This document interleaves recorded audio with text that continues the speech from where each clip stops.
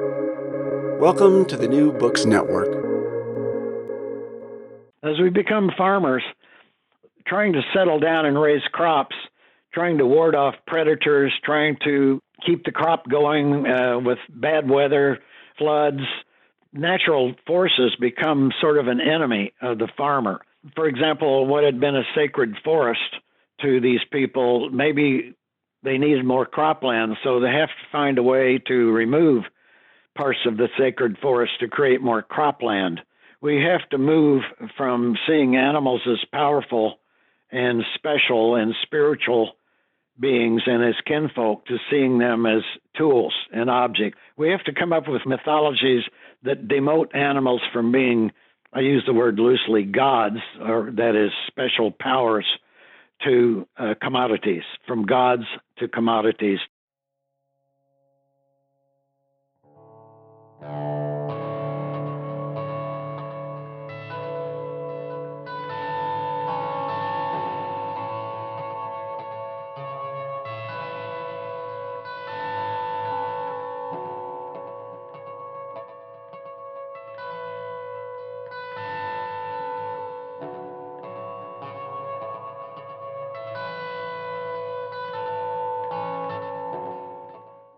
Hello, everyone, and welcome back to the New Books in Animal Studies special series on the New Books Network.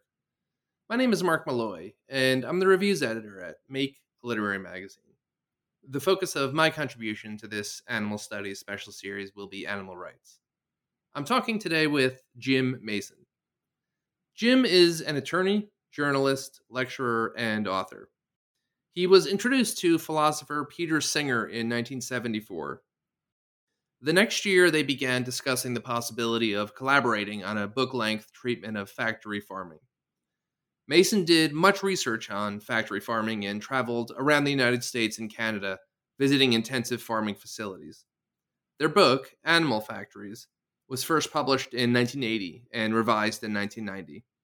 It provides a critical review and photographic documentation of factory farming practices in North America.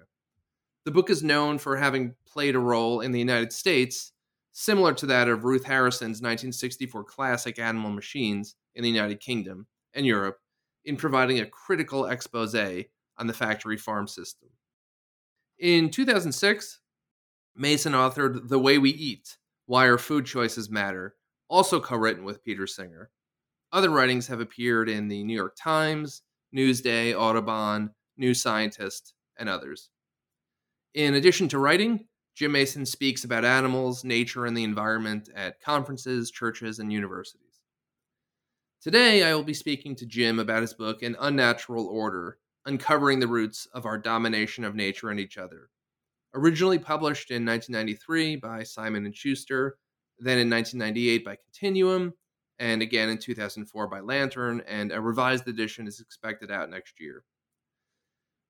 An Unnatural Order is a masterpiece and a classic of animal rights literature. The book explores from an anthropological, sociological, and holistic perspective how and why we have cut ourselves off from other animals and the natural world, and the toll this has taken on our consciousness, our ability to steward nature wisely, and the will to control our own tendencies. An Unnatural Order is a provocative search for the basic beliefs of Western culture that feed racism, sexism, animal exploitation, and domination of the natural world. Jim Mason begins this search nearly 10,000 years ago, when plants and animals were first domesticated or brought under human control. Until this time, people saw themselves as members of the natural world. They saw animals as kindred beings, and the living world as full of ensouled powers. The main theme of the book is that animals are much more important than we think. Under our current worldview, animals are trivial, except when they are useful. They're inferior beings, and, we think, they could not be important to human society except as food and slaves. But for hundreds of millennia, animals have been very much on the human mind. Animals have fed the mind and the imagination, especially our ideals about the living world, for a very long time. We lived in the presence of animals as we were evolving into human beings. To early humans, animals were the lively, moving parts of the mysterious living world. They were the most fascinating things in the world. Like us, animals ate, drank, slept, mated, eliminated, and died. They were familiar. They gave us a sense of continuity with other life. They gave us a sense of belonging in the living world. The huge variety of activities and patterns in animals' lives gave the developing human mind much to think about. In other words, animals have figured greatly in the shaping of our views of the world. Little wonder, then, that animals were the main figures in early art and myth. Then, between 10,000 and 8,000 BC, the first agriculture started in the ancient Middle East. Very slowly at first, farming began to replace foraging throughout the ancient world. Gradually, as population, cities, and human demands swelled, farming intensified. That is, farmers increased their control over animals and nature. As they did so, they had to tear down the very old beliefs in the sanctity and ensouled powers of the living world. In their place, farming societies built the myth of human supremacy, and with it the idea of the need to dominate the living world. In time, values on domination, control, and hierarchy became ingrained in agrarian culture, and the agrarian worldview became the modern worldview. Our cultural heritage, then, is one that alienates us from the living world, one that regards it as a slave. This stunts human empathy and crushes any sense of kinship with other life. Moreover, our nature-dominating worldview causes some dominant people to regard women, people of color, and others as inferior, as closer to nature than to humanity. It also causes us to regard as inferior the physical, emotional, sexual, and other animal aspects of human life, for these remind us of our closeness to animals and nature. Jim Mason contends that these dominionist views are at the bottom of society's ever-deepening social and ecological crises. It is vital, he believes, to revive the long-lost sense of kinship with animals and nature. An updated edition of An Unnatural Order is expected to be published in March 2021 by Lantern Press. Welcome, Jim, and thank you for joining us today. Hi, Mark. Thanks. So, first off, your book is a masterpiece. As I think I mentioned to you, even though I'm interviewing you today on behalf of the New Books Network's Animal Studies special series, my main home at the New Books Network has been their intellectual history channel. So your book is right up my alley. And I have to say, I think it's an absolutely convincing account of the origins of what can be called the Western worldview. It's often said that we as humans desire to understand, and if the listener would like to understand so much that is essential to who we are in the Western world and the problems that have historically plagued us and that continue to plague us, I will refer them to your book and the discussion we're about to have. So bravo, and thank you for writing this amazing, amazing book. I loved it. Oh, thank you. As a way to begin, I was wondering if you could just tell us a bit about yourself, your background, training, and how you came to write this book. Okay, well, I was born in 1940 in Wisconsin. My parents had pretty quickly moved to the Ozarks of southwestern Missouri.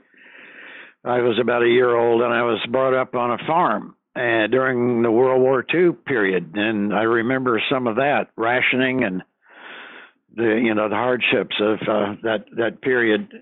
And I had, as I look back, I had a lot of really unpleasant experiences as a farm kid because of the things that we had to do with animals. It was very painful to me. And I think it empowers and motivates me to this day. So, farm background, I was the youngest of three boys. I went on to college as a pre-med and switched to law school and practiced law for a while, but I never really got over, so to speak, my farm background. It's still with me today. It's interesting that your farm background is a motivator. I think that it can often seem that it's the people that live in the cities that did not grow up on the farm take most easily to the kind of animal rights mentality. It seems a bit paradoxical the way that can work. That's true. I buried some of that trauma until I was in my early 40s. And then relationships that I made at that time, and 40-year-old person, began to recover some of the horrors that I'd experienced as a farm kid, namely some of the painful things that we had to do to animals. And one telling incident for me was I was always very upset when we would see roadkill along the highway. I remember to this day that my parents would get pretty upset because whenever we'd see a dead animal, they know that I would have a strong reaction to that. It was hard for me. But some of that started coming out again when I became 40 and allowed myself to review and recover and remember some of the bad stuff that happened as a child. It isn't easy necessarily to re-engage and to revisit those things from the past. So I'm grateful that you did. Okay, so the argument of your book is very nuanced and very persuasive in its details. And I'm going to try to work through it in detail. But before we do that, I often find it's helpful to start with just a top-level overview so the listener can have the general picture in mind to better understand the more granular discussion we're about to have. So to begin, could you try to quickly summarize the general thesis of your book? Well, yes, I started trying to understand how we see animals and their attitude toward other animals somewhere along in the 1980s, I think it was. I just finished the book Animal Factories, which was all about factory farming.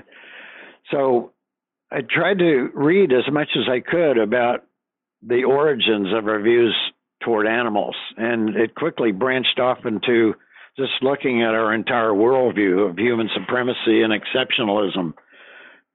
So I started to read all about that, and I read and took notes for like 12 years. So the gist of the book is to try to understand how we came to think the way we do about the world in which we live and what we call our worldview. And I had to trace not only, some 5,000 years of history, but looked into some prehistory as well, anthropology particularly. You certainly read widely. For the listener, the book, I think, is in many ways somewhat similar to Jared Diamond's Guns, Germs, and Steel. Yes. Although that book was published in 1997, and your book, Unnatural Order, was published in 1993. And whereas Guns, Germs, and Steel argues that the Eurasian civilization grew dominant due to advantages in the crops and domesticated animals that just happened to be native in that area as opposed to elsewhere, South America, something like that. And that is why the Western world emerged out of that. But the focus of Diamond's book is an impartial study of why that dominance came to pass, whereas an Unnatural Order looks to the deep past to understand the present, but I would not say this is impartial, although I think that it's somewhat is impartial, but there is a sense of reckoning involved.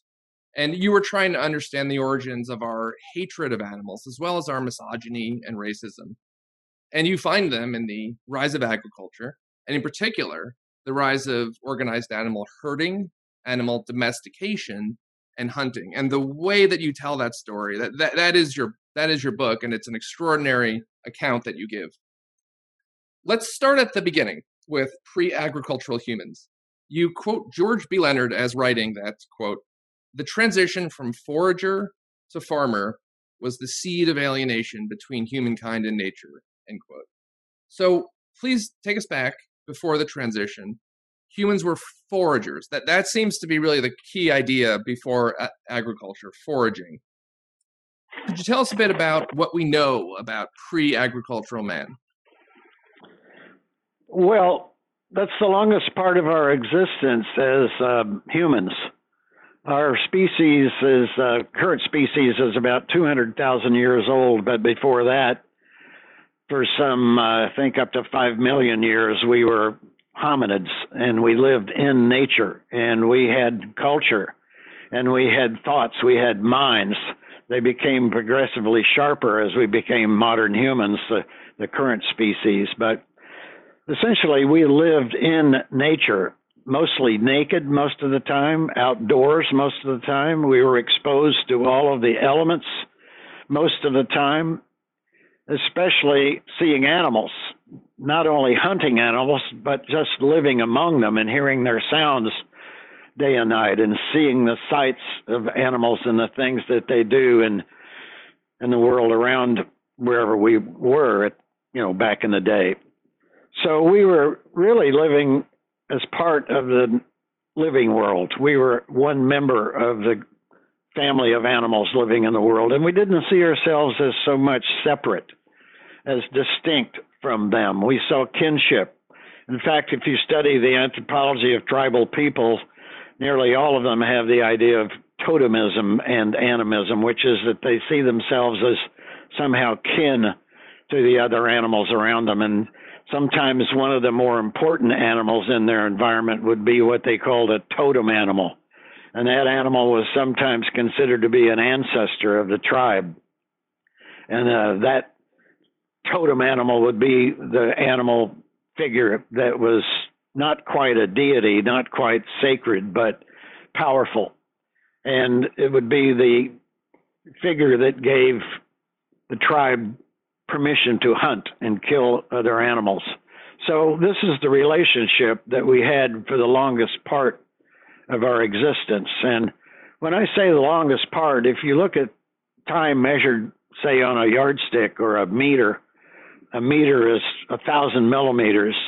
And if we take our 5 million years as humans, as hominids, put that on a meter stick, then 1 millimeter comes out to 5,000 years of existence.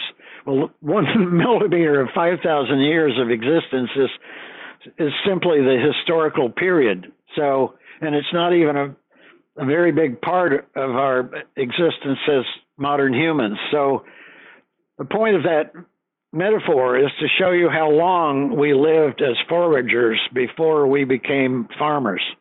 We became farmers only about 10,000 years ago, and that's 2 millimeters on the scale. And that's a tiny part of our entire existence.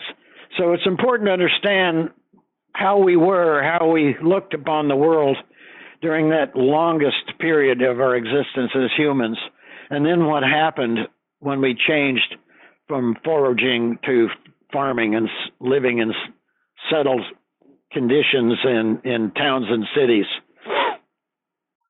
Right. So hundreds of thousands of years, millions of years, these are the time scales over which natural selection can work. And so the people that we are today, our genes were built up over those types of timescales. That is who we still are. Over the last 10,000 years, enormous changes have happened, and that is the point of your book. But before that starts, 10, 12,000 years ago, we are mostly foraging for plants. We are living very close to the natural world. We view ourselves as part of the natural world, and that is where our story begins. Still in pre-agricultural times, I'd like you to talk to us about female power and status during that period. You argue that in many ways, these pre-agricultural societies were largely matriarchal. Could you talk to us about this? Yes, Mark, I'm careful about not using the term matriarchal because what that does is that suggests some sort of mirror image to what we know as patriarchy, which is male ruled. I would prefer not to use the term matriarchal because of its association with patriarchy, which it really wasn't in those times. It's more accurate to say that it was a female-centered world because the female power in those primitive times came from not really understanding the role of males in reproduction, in sex and pregnancy and birth. So having babies was a female mystery, and it was considered one of the sources of female power. And women, if you look at the anthropology of that period, women brought in most of the food. People didn't live on hunting alone. Some studies of primitive societies, what we call primitive, but primal, I prefer to call them, most of the food was gathered by women and children. So women had power by virtue of their essential femaleness and their being center of the tribe and the hearth. And males had to respect that. So most of the power of the females comes naturally just by virtue of their female biology. And another thing that bothered societies at the time is that women bled and menstruated. And that was feared because blood was a powerful substance back in those days. So women bled but did not die. So they had a lot of kinds of sources to their power. Food gathering, bearing children, basically keeping the family unit fed and protected. So that's the source of female power. So I don't necessarily call it a matriarchy because females didn't have to use the kind of strong arm tactics that the patriarchs did to rule the unit, the social unit. Point taken. A very important distinction. Thank you for pointing that out. You make a very compelling case in your book that animals both were and still are more important to humans than we realize. Originally, this stemmed from our ancestors' animism, the attribution of a soul to plants, natural phenomena, and in particular animals. And you write that, quote, the primal relationship with the powers of the living world was more of a partnership in which the human beings had interactions and a strong sense of interdependence with animals, end quote. Your argument here leans on biologist Paul Shepard's incredible book, Thinking Animals, Animals and the Development of Human Intelligence. Briefly, his argument is that humans need animals to learn to think because human brains and thought processes grew up on animals. Could you talk us through Shepard's fascinating thesis and the light it sheds on just how important animals are to humans, and in fact, how much they contributed to making us who we are today?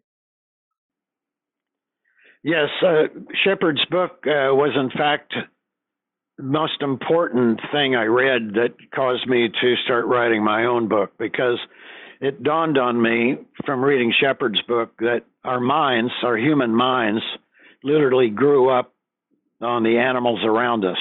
Now, what does that mean? That means that as we were living in this world, naked and exposed to the world around us, animals were the most stimulating thing out there. They were the moving parts of the living world. Everything else is silent and rather still, but animals are animated. They're moving, they're doing things. And it's important to notice how this might have been received by the minds of our primal ancestors, and I'm talking hundreds of thousands of years back. The budding human mind saw the world around them and the animals in it as alive and ensouled and full of mysterious powers. And most of those mysterious powers centered on the things that animals could be observed doing. And this is where it was very stimulating to that budding primitive human mind. Animals were doing things that we would recognize and would be familiar to us. This is puzzling. Animals eat and they chase and they run and they are seen having sex and they have babies and they bleed and they die and they do all of the things that humans were observing in their own human society. So this must have been incredibly puzzling to the budding human mind, and this is where the central idea of the powers of animals, the spiritual, mysterious powers of animals, gets embedded in the human mind at an early stage. And this is reflected in the creation stories of primal peoples. And these have been looked at by anthropologists, looked at different tribal societies the world over, and they have a lot of things in common. But the most important thing they have in common is that animals were the first beings. and they were considered the beings that brought humans to the world and taught them how to live. This is a very powerful idea, and it's reflected in creation stories. And it seems to be some evidence of what Shepard tried to explain, is that animals are simply the most important things in the world outside of the human group. And I'm not sure if he explicitly says this, but one thing that I took from the argument is that it's conceivable that the human brain is physically hardwired to incorporate animals to some degree into its development, and that is why when you look, it's one of those things that you don't really pay too much attention to until it's pointed out to you. But it is true that everywhere you go, where there are in the present world today, where there are children, they're surrounded by animals, and in the TV programs they watch, and the books that they read, and the toys that they have, on the sheets on their bed. And so the argument, as I understand it, is that because over hundreds of thousands or even millions of years going into deep prehistory of humans, it's always been part of the childhood development to develop in response to observing the behavior of these animals outside of it. So we are literally hardwired. We potentially could not do it without them. You think the argument goes that far? Yes, I do. And I think Shepard explains that hardwiring. He says the human brain, when we're born, the human brain is not fully developed. It really needs information and input to become fully developed and formed, so that the thought processes, which break down into language and speech and all kinds of functions of having a mind and using tools and having the mind guide our lives, we have to be fed for the brain to develop properly. And he says animals were perfect for that because they're so puzzling. They're puzzling. They're familiar because they do things that are familiar to us, and yet they're different. They're like other beings, different nations, different tribes, different people, as it were. And this puzzles the human brain and forces the human brain to try to understand things. And animals come in different sizes and shapes. And one essential stage in the development of the mind is to sort things that we experience and classify them. This is what the infant mind is trying to do as it encounters the environment around it. It tries to put things in their place, so to speak. And animals were perfect for this because they come in sets. There are the lions, there are the elephants, there are the trees, there are things that come in groups. And this is how the budding, developing human mind begins to see the world. And animals are so important to that. They help us form categories and classes and help us sort of understand a sense of order in the world. So this is why animals have so much power to us, and why, as you say, they are embedded in the human brain. And evidence of this is in our language. Animals are very powerful in language. As I think I pointed out in one of my essays, we have so many words where we use animals to either exaggerate or to impress or to disgrace, or somehow to use animal expressions to empower our language. For example, we call people a rat. Somebody acts like a wolf. This is in our mythology. Animals empower our speech and our stories in a way that nothing else does, because they are so embedded in our minds. Okay, so animals are absolutely crucial to who we are as humans. And perhaps the listener can anticipate where we're going with this. We are now approaching the break from animals. So let's move into the transition to agriculture. This happens, I believe, between 10,000 to maybe 13,000 years ago. You don't have to get into the psychic or political implications yet. I will be asking you about that. But for now, just the general picture that maybe an archaeologist would tell. What are the general dates? What's the, if possible, I assume maybe this is dispersed, but the general location. how do we transition into planting, agriculture, as well as herding? It's believed to have happened about 10,000 years ago in the Middle East.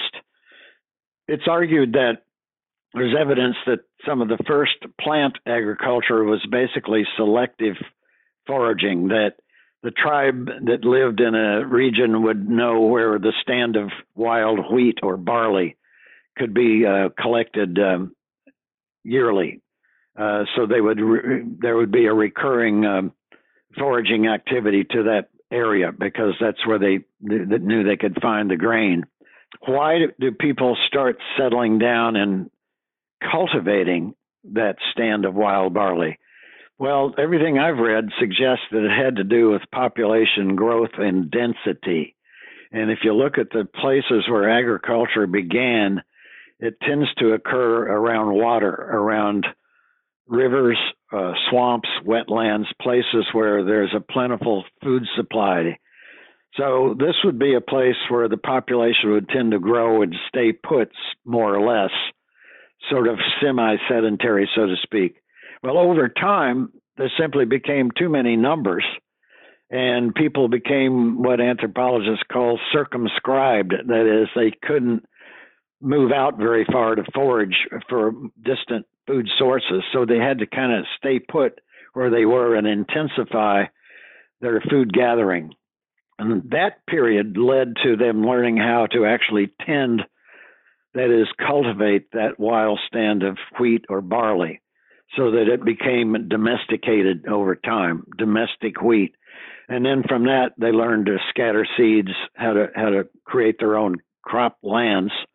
And then they would learn to clear forests and create irrigation systems to grow more of that crop of wheat or barley. So it had to do with population density, population accumulation in a what had been a food-rich area. So they were sort of forced into agriculture. Now, on the animal side of it, that takes place at about the same time in the same place. It's believed in what's now northern Iraq, when some of the tribes began to concentrate their hunting on some of the herd animals that lived in that area, which were sheep and goats. It's where the plains meet the mountains. So they began to specialize in hunting either sheep or goats and focused their hunting techniques to the point where they were preying perhaps on the same herd year after year, perhaps selectively taking an animal or two at certain seasons.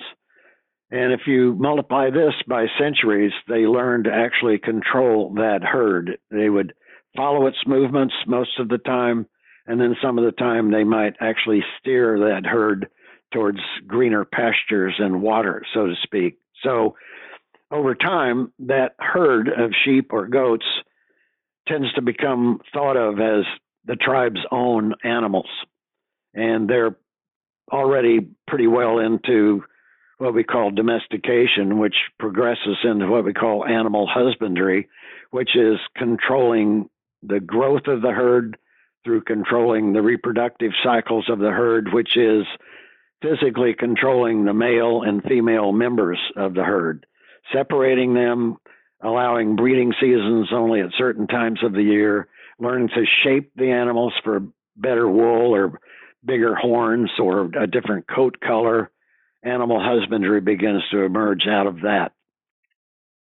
Perfect. Crucial to note here that, as you note in your book, this wasn't necessarily perceived at the time as movement in the right direction. You write, quote, "The new breeds of plants and animals were not very reliable providers of food and materials.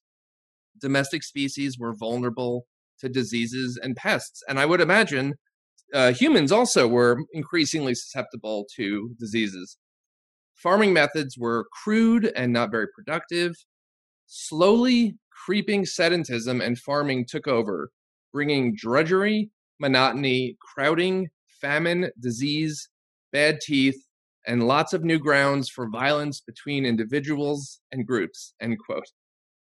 This transitions us into Genesis, which is the note upon which you begin your book, and I think this is one of the most extraordinary insights in your book. This really blew my mind. So, in Genesis, we read famously that man shall have, quote, dominion over the fish of the sea, over the fowl of the air, and over the cattle, and over all the earth, and over every creeping thing that creepeth upon the earth, end quote.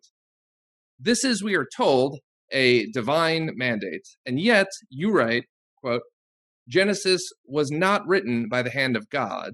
It was written by men, real men in real cities in the Middle East on real days in history, end quote. This is an extremely important point. The ethics and morality encoded in Genesis, as well as in the classics of the ancient Western world, including ancient Greece, are the ethics of an agrarian culture who was still struggling to subdue the land and the animals they lived among. In Genesis, you write, quote, the soil, the earth, is base and low, something to rise above. The earth is not exactly evil, but it is low and contemptible, end quote. What a change from the herder time. In this sense, we can read Genesis and the classical authors not as sources of divine wisdom, but instead as channels by which the agrarian worldview was formalized and imposed upon the world. Can you talk to us quickly about the worldview of Genesis and help us see how it reflects the values of those early years of agriculture? Yes, it's interesting to note that this worldview, Genesis, was written by Hebrew scribes, and the Hebrews were one of many herds-keeping people in the Middle East at that time. They were just better writers than the other herds people, which anthropologists call pastoralists. And it's known from anthropology that the worldview of one God, of a monotheistic deity that supervises and controls human life and gives human life a code to live by, that is the worldview that comes from herds people. And anthropologists have actually measured this empirically when they look at all the different primal societies. It's the herds people that come up with the idea of an all-powerful God. And a lot of the imagery in the Bible suggests this. If you'll note how much of the imagery of the shepherd and the flock runs throughout the Bible, because the worldview of the Hebrews, as with many other herding societies, was shaped by their relationship with their animals, so that humans begin to see their God as a great shepherd, tending and caring for them just as they tended to care for their flocks, the great shepherd in the sky, so to speak. Now, another interesting part of Genesis is the banishment from the Garden of Eden, and this reflects a kind of view at the time that the movement to agriculture wasn't such a great idea, that it brought the hardship that you described, that life was better in the earlier time in the Garden of Eden. And some of the evidence of the study of forager people shows that generally they had better health and better diets than a lot of the societies did in the early agricultural period before farming practices were more evolved and perfected. So there's the belief in a lot of the societies soon after the transition that they'd made a huge mistake, as Jared Diamond pointed out in an essay, that agriculture was the greatest mistake in the history of the human race. So that's reflected in the Genesis Garden of Eden myth. And interestingly, they blame it on woman. A woman is the trouble causer that tempts Adam through sex, perhaps, to eat the forbidden fruit. So you get a lot of interesting images and metaphors in the creation myth that we have. That one is that agriculture turned out to be kind of a bad deal for humans for quite a while. I was absolutely going to zero in on that. I'm interested in literary criticism, and I believe that this reading of Adam and Eve is really a masterpiece of literary criticism. If I could just quickly quote from your book, the essential message of our creation story: something grave and sorrowful happened to human existence. Our civilization's most important myth, then, reflects human awareness of a major transition, a great change in the human way of life. Some think that the oldest oral versions of the myth were put together relatively early in the agricultural era, when much still remains of the earlier forager, hunter-gatherer culture and lifeways. The overall theme of the myth expresses the longing for an early agricultural people, for their earlier, easier, freer forager way of life. So beyond just arguing that the Bible gives humans dominion over the rest of life on Earth, you argue that agriculture breeds misothery, or the hatred and contempt of animals, a term that I believe you coined. It does this for practical reasons. Humans now have to devote enormous amounts of time and energy battling the living world around them to domesticate it into a world that serves them. They needed to remove their earlier animistic beliefs in the animal spirit powers and replace them with beliefs that would permit more deliberate exploitation. And misothery also arises, you argue, out of guilt. The early farmers and herders still lived partially in an animistic world in which the animals were ensouled, and so they developed misothery as a distancing device to assuage their guilt. Can you talk to us a bit about the origins of misothery during this time? Yes, I think it should be pronounced misothery, sort of rhyming with misogyny. Gotcha. And the word misogyny is what gave me the idea for it. These are taken from Greek root words. Misogyny means literally woman hating. And so I tried to find a word in the English language that was similar to woman hating that meant nature hating. And I looked at the roots, and there's a word therio, which is I think it's the Greek root word for animals. So I combined miso with theri, misothery, which is literally hatred of animals. But because animals were so powerful, so emblematic, so representative of nature of the living world in general, misothery means not only animal hating, but generally nature hating. Contempt for the living world around us, because as we become farmers, trying to settle down and raise crops, trying to ward off predators, trying to keep the crop going with bad weather, floods, natural forces become sort of an enemy of the farmer. For example, what had been a sacred forest to these people, maybe they needed more cropland, so they have to find a way to remove parts of the sacred forest to create more cropland. So they have to move from sort of revering and respecting the living world around them, seeing it as a kinfolk, to seeing that living world around them as a competitor, as something to be controlled, just the way they control their crops and their herds. They needed to find a new attitude toward the world that gave them the power to change these things out there that used to be considered sacred. So they had to really invent all kinds of new mythologies to be able to do this. There had to be a great psychic upheaval in the way we saw the world, and a real upheaval in the worldview. And this is what Jared Diamond talks about when he says it's the greatest mistake in the human species, to go from that forager, nature-loving, nature-awed view to that of a farmer who wants to control and conquer all of that. That's competitive to him, competing against the predators that are preying on the flock of sheep or goats, competing with the natural forces of the elements, rain and floods and so forth. So that's what begins to reshape the worldview. Nature becomes seen in a wholly different way by the farmer and the herds people.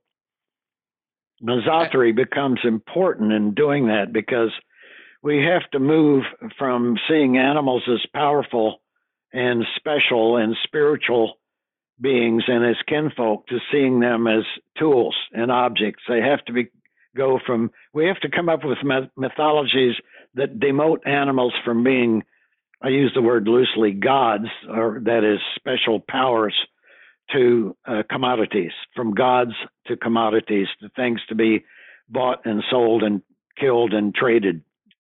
You quote Cotton Mather as emblematic of this new worldview when he writes, "What is not useful is vicious." And an extraordinary comment, although I would say the general Western mindset, still an emblematic comment as to where we stand. Things that are good are things that aid human life, and things that are bad are things that do not aid human life. Would you mind now walking us through the transition from small bands of foragers to towns and the rise of the warrior class that comes with them? You write, quote, "Around the center of Israel and Iraq, all of the major herd animals were domesticated.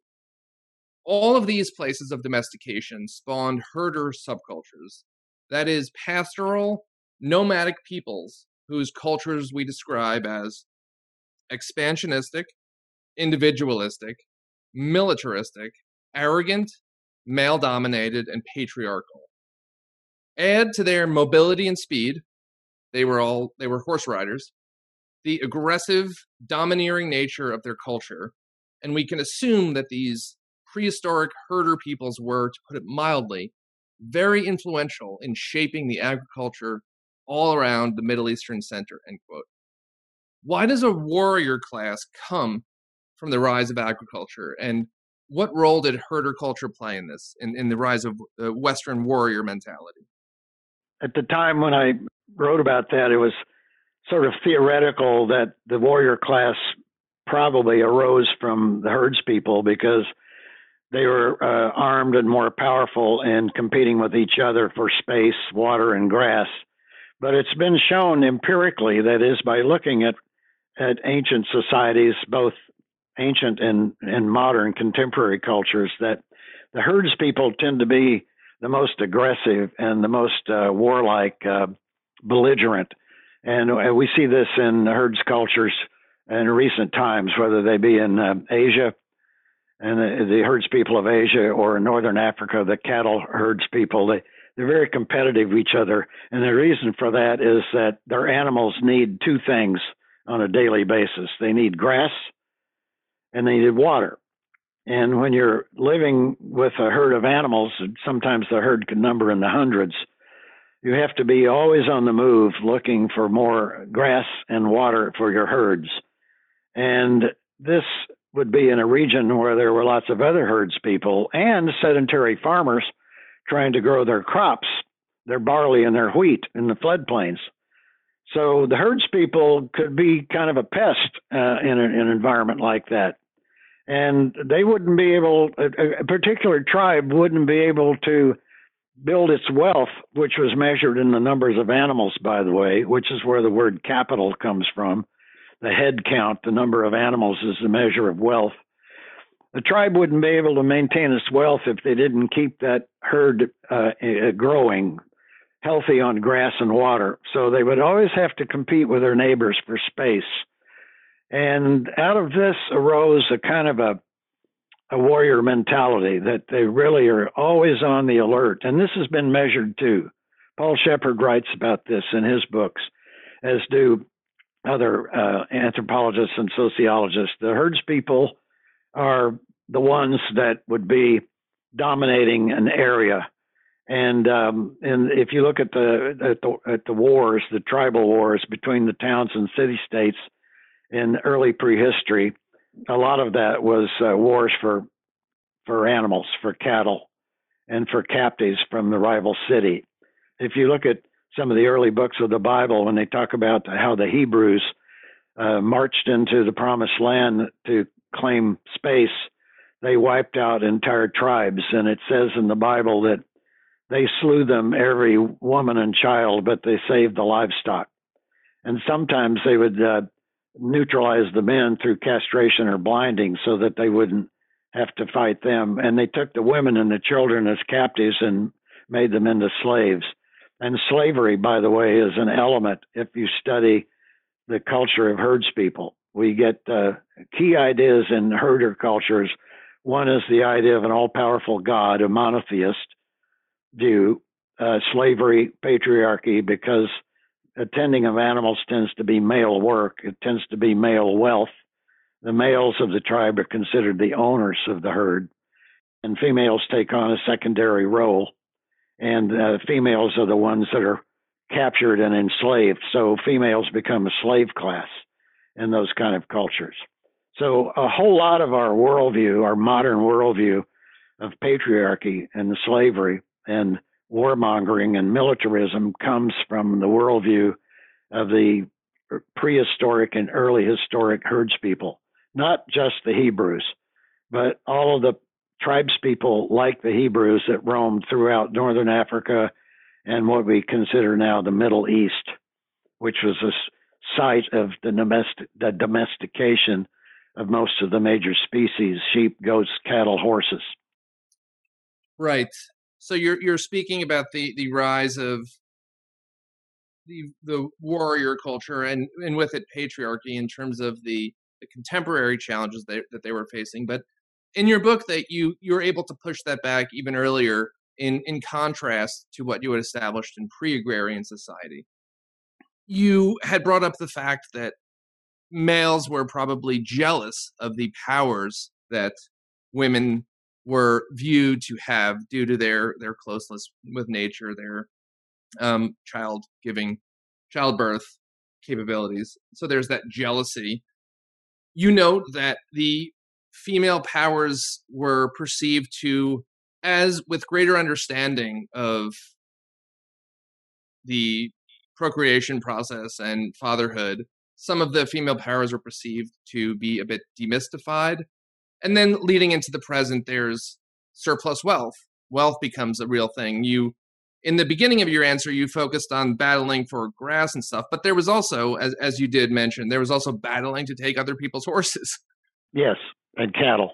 And also there is just some role of simply the horse. The horse, as you note, is a warrior's animal. The horse moves quickly and is powerful. 10 people on horses could defeat an army of 100 on foot.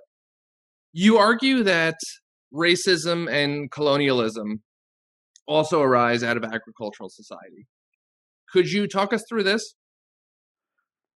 Yes, I think we have to understand that the herder culture leads to the warrior culture and patriarchal culture, which is very man-centered and militaristic. And an important element in that was a discovery of fatherhood. That is, a discovery that the coming, I wouldn't say the discovery, but the coming to understand that men, had a role in reproduction, because before that it had been a female mystery. They didn't understand that men fertilized women and created pregnancy and birth. So when societies began to tend their animal herds, when they began to do animal husbandry, it dawned on the entire society, probably both men and women, over the course of time, that males had something to do with pregnancy and birth. So this sort of took away some of the female power and enhanced the powers of men. So that's an important part of the transition into the patriarchal worldview. The other thing is that women come to be demoted through myth. And if you look at our creation myth in Genesis, women were demoted in the figure of Eve, who brought trouble to the world by tempting Adam. And in the Greek myth of Pandora opened the box of trouble and released it to the world. So again, a female is seen as being a trouble causer and bringing woe and strife and hardship to society. And so we see a lot of myths that begin in the early agricultural period, actually probably in the early historical period, that began to remove the status of women from powers to slavery. Slavery had a lot to do with that too, because when women in general are seen as a slave class, as captives subject to enslavement, that demotes their status as well. So all the while this is occurring, societies in the ancient Middle East is getting more crowded. It's getting more dense. There are a lot of social conflicts between tribes and settled farmers and towns and cities. So we get the period of the early history period where we have the wars between the city-states, which were wars for control of resources of an area and market trading routes and trading centers. So out of that, you have the need for what we've come to call government, which is some kind of authority in the society to kind of civilize things and govern things and try to prevent war and to try to prevent crime. And it seems that in this period of social formation, we began to see the more powerful men, the patriarchs and their followers who followed the powerful patriarch leader, become the heads of the social group, the heads of the tribe, the heads of the town, the heads of the local society, the chiefs. And out of these powerful men comes the warrior class. And the warrior class, they're the most skilled at domination. They know how to maneuver. They know how to raid other people for their female slaves and their livestock. That's an interesting word, livestock, which is wealth. So they steal wealth from their neighbors and they steal slaves from their neighbors. And it takes really like skilled warrior people to do this. So they become the dominant characters in these primitive societies. And throughout the ancient Middle East civilizations, so the early civilized societies, the Sumerians and the Hittites and the Canaanites and all of the emerging civilized centers in Mesopotamia are pretty much governed by and controlled by and led by, dominated by the herds people because of their war skills. And how about racism, though? What I have in mind in particular is what you write about the great chain of being, as well as breed, the concept of breed purity. Well, from the culture of husbandry and herding, we get this obsession with bloodlines and breed improvement. And this is a very old tradition.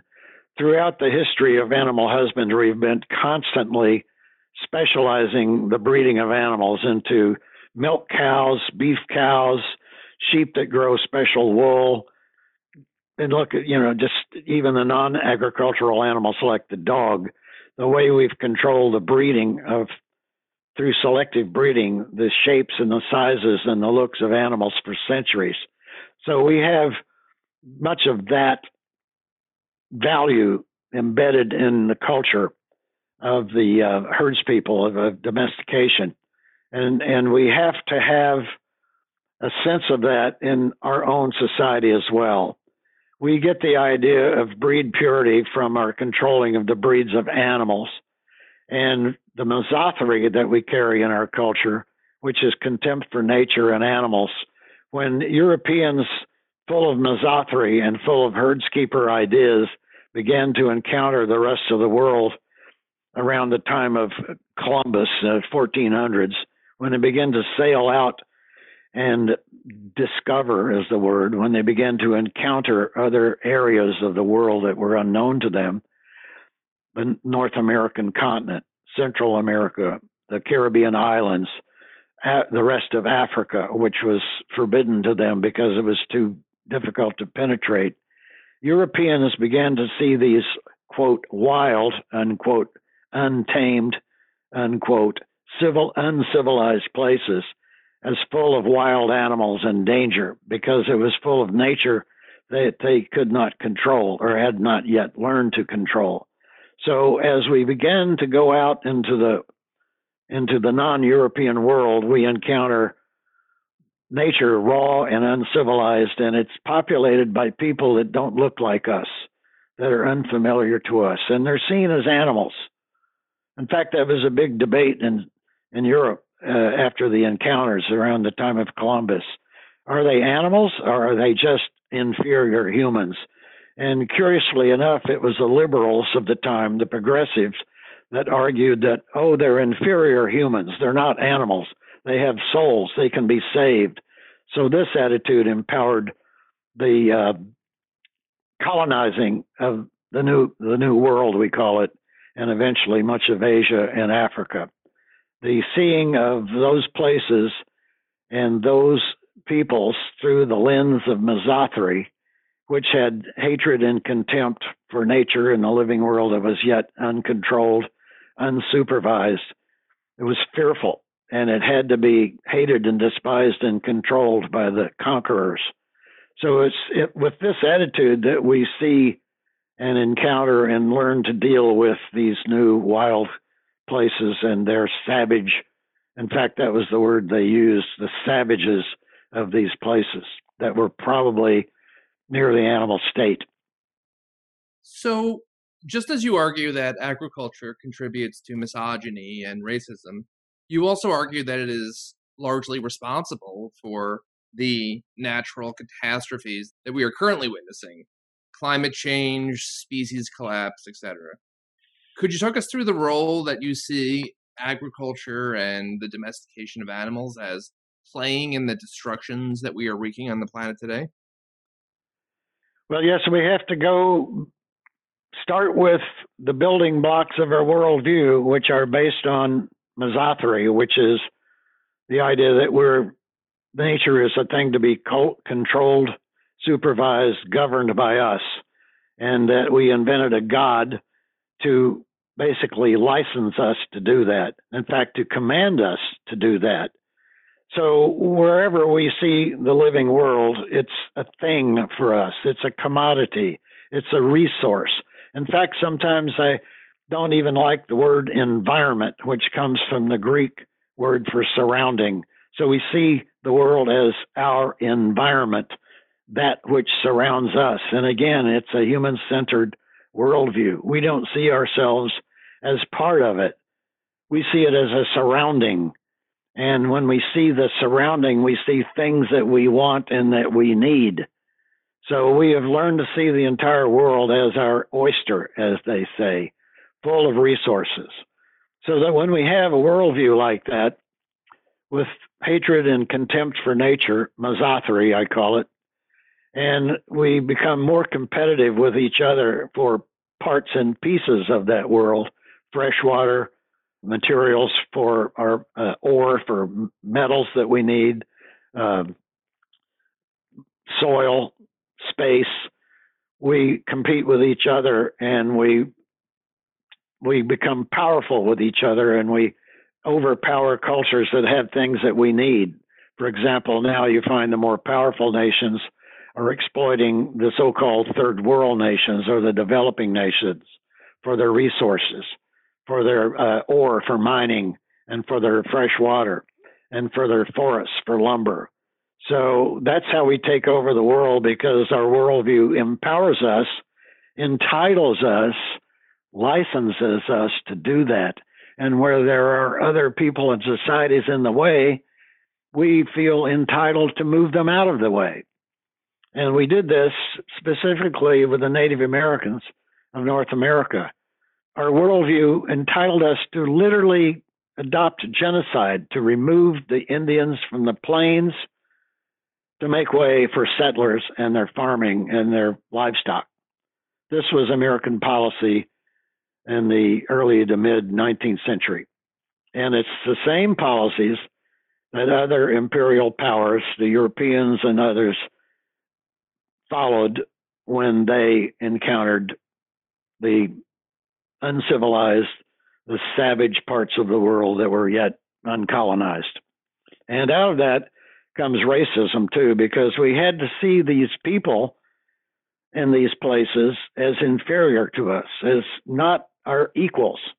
They had to be seen as animals so that we could comfortably, in a guilt-free way, and in fact in a divine mandated way, remove them and get them out of the way. If we couldn't convert them to Christianity, we had to kill them and get them out of the way so that we could farm there and take those resources. So this is the story of colonization and the subjugation of the people that lived in the colonial world. Racism, seeing them as inferiors, had a lot to do with empowering that. It certainly comes out of that Cotton Mather quote, "What is not useful is vicious."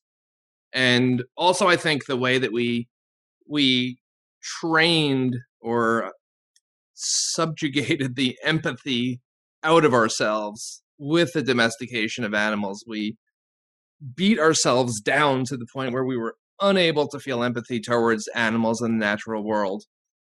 And now we find ourselves in a situation where we're witnessing dangerous climate change, unprecedented, extraordinary species collapse, and we struggle to give a damn. It is difficult to summon the interest of people into even acknowledging that this is happening, let alone taking some type of response to it. I'm glad to hear you relate climate change to the worldview that we are trying to understand. Yes, the worldview directly empowers climate change. It's part of the divine mandate, which gives us human supremacy and exceptionalism.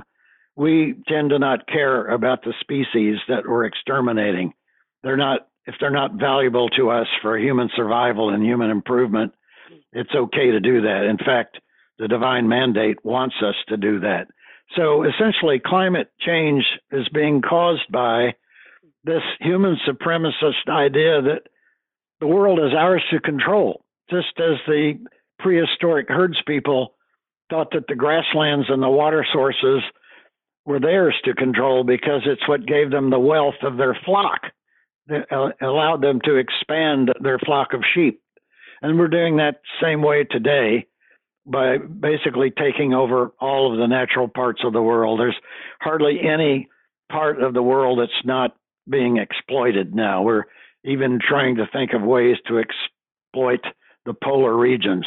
We're trying to find if there's some way we can get something out of the north, the Arctic, and the south, the Antarctic. We're trying to exploit every square inch of this planet because our numbers are so huge and our demands on the planet have grown exponentially, so that we feel that we have to exploit everything in our power to improve our own human lot and our human way of life. And that through fossil fuels and other exploitative industries like deforestation, of course, is a problem, and the exploitation of fresh water. We're doing this all over the planet, and it's contributing to climate change. And it must be seen that the prime cause of our impact on the planet that's causing climate change, the prime mover of that is this worldview of human supremacy and entitlement, the worldview that we inherited from our herdskeeping ancestors. It seems irrefutable to me. Your book ends on a somewhat hopeful note that revolves around what you call the animal question.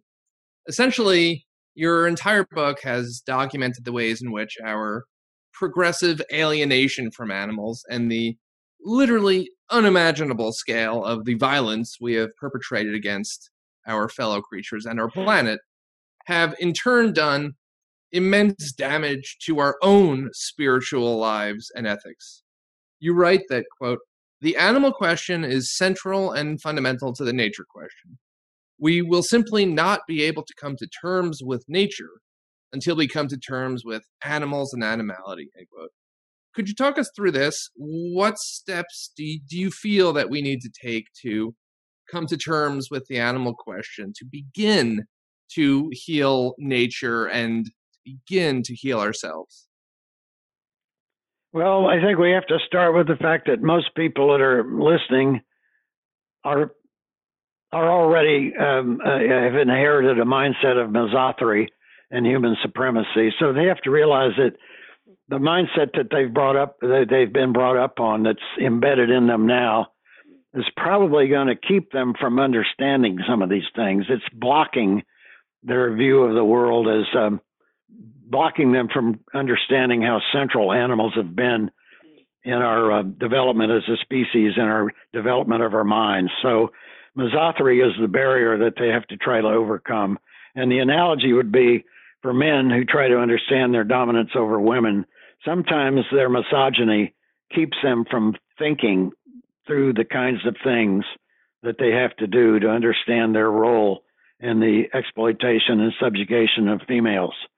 So the prejudice that we've been brought up on is keeping us from understanding it. So number one, we have to work through the misogyny and the misothory that we have to try to understand the role that animals have played in the formation of our mind, our culture, our civilization, our notions of wealth and class, and to understand how central they have been to the development of our minds as humans. The idea of the animal powers, the idea of animals in the creation stories of people the world over. We have to try to work through the misotropy that's in our minds to understand that animals have always been important in the human mind, in the human culture. And they are not things to be despised and hated and feared and considered as the ultimate other. We have to try to recover the primal worldview of seeing animals as kinfolks, as kin to us. And this is not mysticism. This is not some theoretical nonsense. This is pure old biology. This is evolutionary biology. We are mammals. We are members of the great ape family. We are similar to chimpanzees and to the other great apes in ways that they're not similar to animals, other species. We have biologically demonstrated kinship with other beings. We have similarities in our blood chemistry. We have the same brain chemicals that cause depression and joy and the feelings of pleasure that other animals have. We need to use biology and science, which is unfortunately much under attack these days. But science will show us the reality of our kinship with other animals. And if we can, break through the misotropy that we've inherited, break through the mythology that tells us that we're superior beings, and find the actual scientific biology that shows us how we are related to other creatures, then I think we would have a better sense of ourselves on this planet. We would not see ourselves as distinct and separate and alienated and overlords of nature, but we would see ourselves as a piece of it, as a member of it. And then we would probably be forced to think more carefully about what we're doing to the planet that feeds us and sustains us. It would give us a worldview of belonging to the world instead of the worldview of being a warrior as a superpower over that world. I could not agree more with your point about science and biology.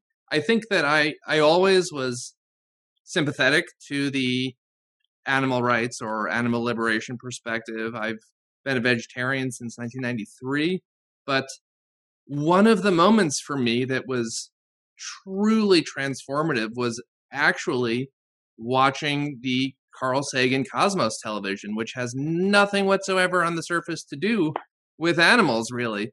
But he presents the history of life on Earth, and he shows how we really are all one family. He's talking about an oak tree, and he talks about how the genetic reader in the human body is able to read the genetic material of the oak tree. It can't build the same tree, but the reader is the same because we all come from the same place. We truly are all related. And I found that to be a transformative thought. And the impression it left upon me remains to this day. Yes, it's important to depart from the mysticism and the superstitions that we've been brought up on, the idea that God created the earth and he created us in his image, and all of the mystical, unscientific claptrap of dominant religions. They really are screwing up our sense of understanding ourselves in the world. We need to have a scientific, biological, realistic view of the world, of the role of carbon atoms and the things that you talk about that Carl Sagan and and Jared Diamond and others have taught us. We have to come to terms with the real world and learn to not live by these superstitions. We have science now. We have evolutionary biology, evolutionary psychology. We can understand our behavior and our living as mammals on this planet through those sciences and their specialties better than we can understand ourselves looking at superstitions of ideas of being created by God in his image and all that religious stuff. In fact, that clouds and distorts the way we see ourselves on this planet. We must come to see ourselves as another mammal, as one of the apes that lives on the planet, one that has just a little better intelligence and language and tool skills. And so we can adapt that to a better outlook that will guide us into a better way of living here and living more or less in harmony and a sense of kinship with the other life on the planet. I remember after watching Cosmos for the first time, I went through a period of shock because I intuitively understood that it was correct, and it transformed my understanding of life and the world that I lived in. And there was a period where I was in shock, but that went away. And what remains is a sense of awe and beauty at the story that science has to tell. It really isn't all cold and mechanical and lifeless. It is a beautiful story of coevolution and life blossoming on Earth under improbable circumstances and possibly elsewhere. I really would refer our listeners, there's a million books, popular introductions to science, and many of them are wonderful. I still think that first original series of Cosmos with Carl Sagan is extraordinary. It holds up very well. It is mostly still current. They redid it with Neil deGrasse Tyson. That one was also absolutely wonderful, but there's something about Carl. I think of him as he's a deeply important person in my life. Open yourself up to the story that science has to tell, because it is a beautiful story, and it is a heartwarming story if you embrace it. Well said. And I argue in my book toward the end that we need to have a worldview that's based on reality and not false beliefs, not mysticism, not inventions. There's a real world out there that can be understood using the tools of science. And we can understand so much about our place on the planet, and in fact, the planet itself, and the planet as part of the solar system, and as the solar system as part of the universe. We can understand all of that through the sciences that we have. And Carl Sagan does a tremendous job of that in his Cosmos series. Jared Diamond does a great deal of that in his work at looking at how societies formed the way they did because of geography and climate.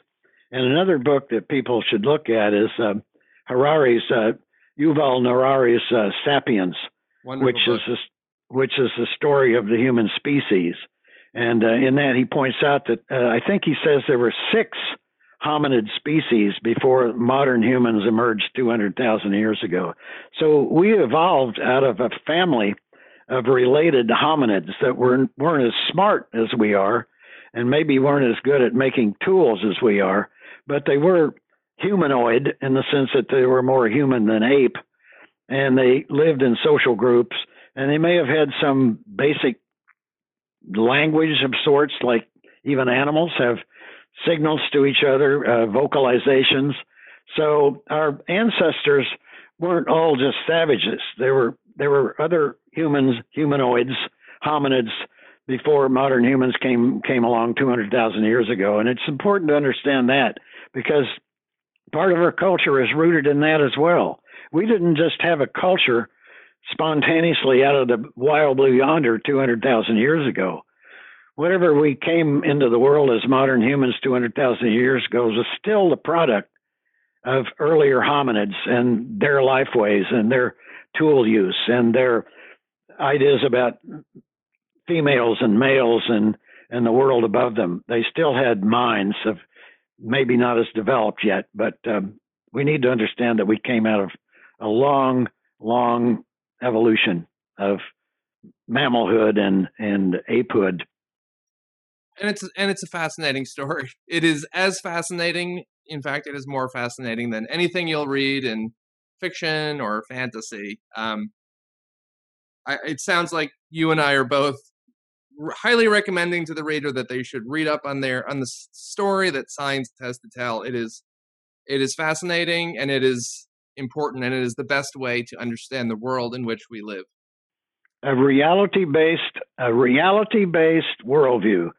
And how do we understand reality? We use the tools of science to understand the reality of the workings of the atom, the whole science of chemistry. And from that, biochemistry and microbiology, we understand the formation of molecules and then cells and cell processes, the whole evolution of life itself that culminates in a lot of different kinds of species around the world, of which we are just one member. And our evolution was shaped just the way theirs was, and we need to understand all of that, and we do it through understanding reality, the real world that we live in. Jim, thank you so much. We've already taken up a lot of your time. To wrap up, could I just ask, is there anything you're working on now that you'll be willing to share with us? And I know that you're working on publishing an updated version of this book, An Unnatural Order. So if you could talk to us a little bit about that or anything else you're working on, that would be great. Yes, the book that we've been discussing, An Unnatural Order, we're revising it. We're condensing it and updating it. It'll be a slimmer volume, but it'll be the same book, the same title, and it'll come out in the spring of 2021 from Lantern Books. And what we tried to do is basically to streamline and simplify the book to focus on the formation of the worldview and to explain how animals are so important in the shaping of that worldview. What I've done since the book first came out from Simon & Schuster in 1993 is I've spun off a lot of essays, basically the central ideas of the book. One essay was entitled Mesothery and How It Changed the World. I think one of those essays is part of the Oxford Handbook, Animal Studies Handbook. Oxford University Press published that 7 or 8 years ago.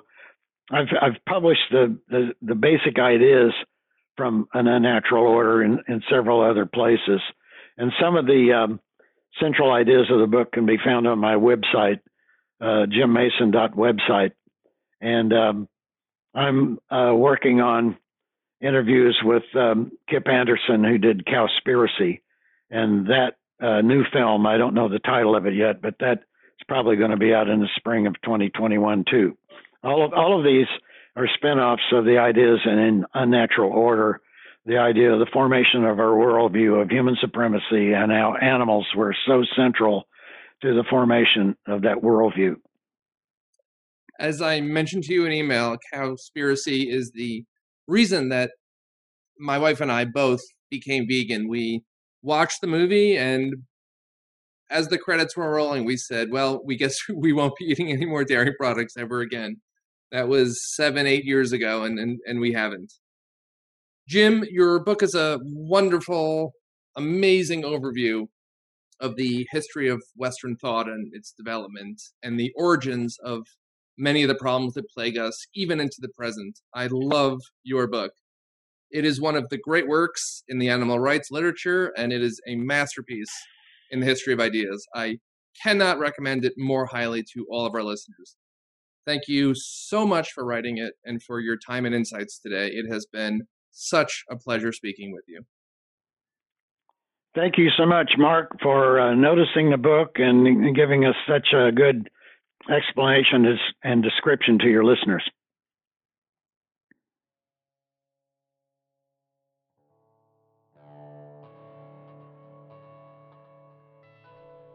I hope you've enjoyed this conversation.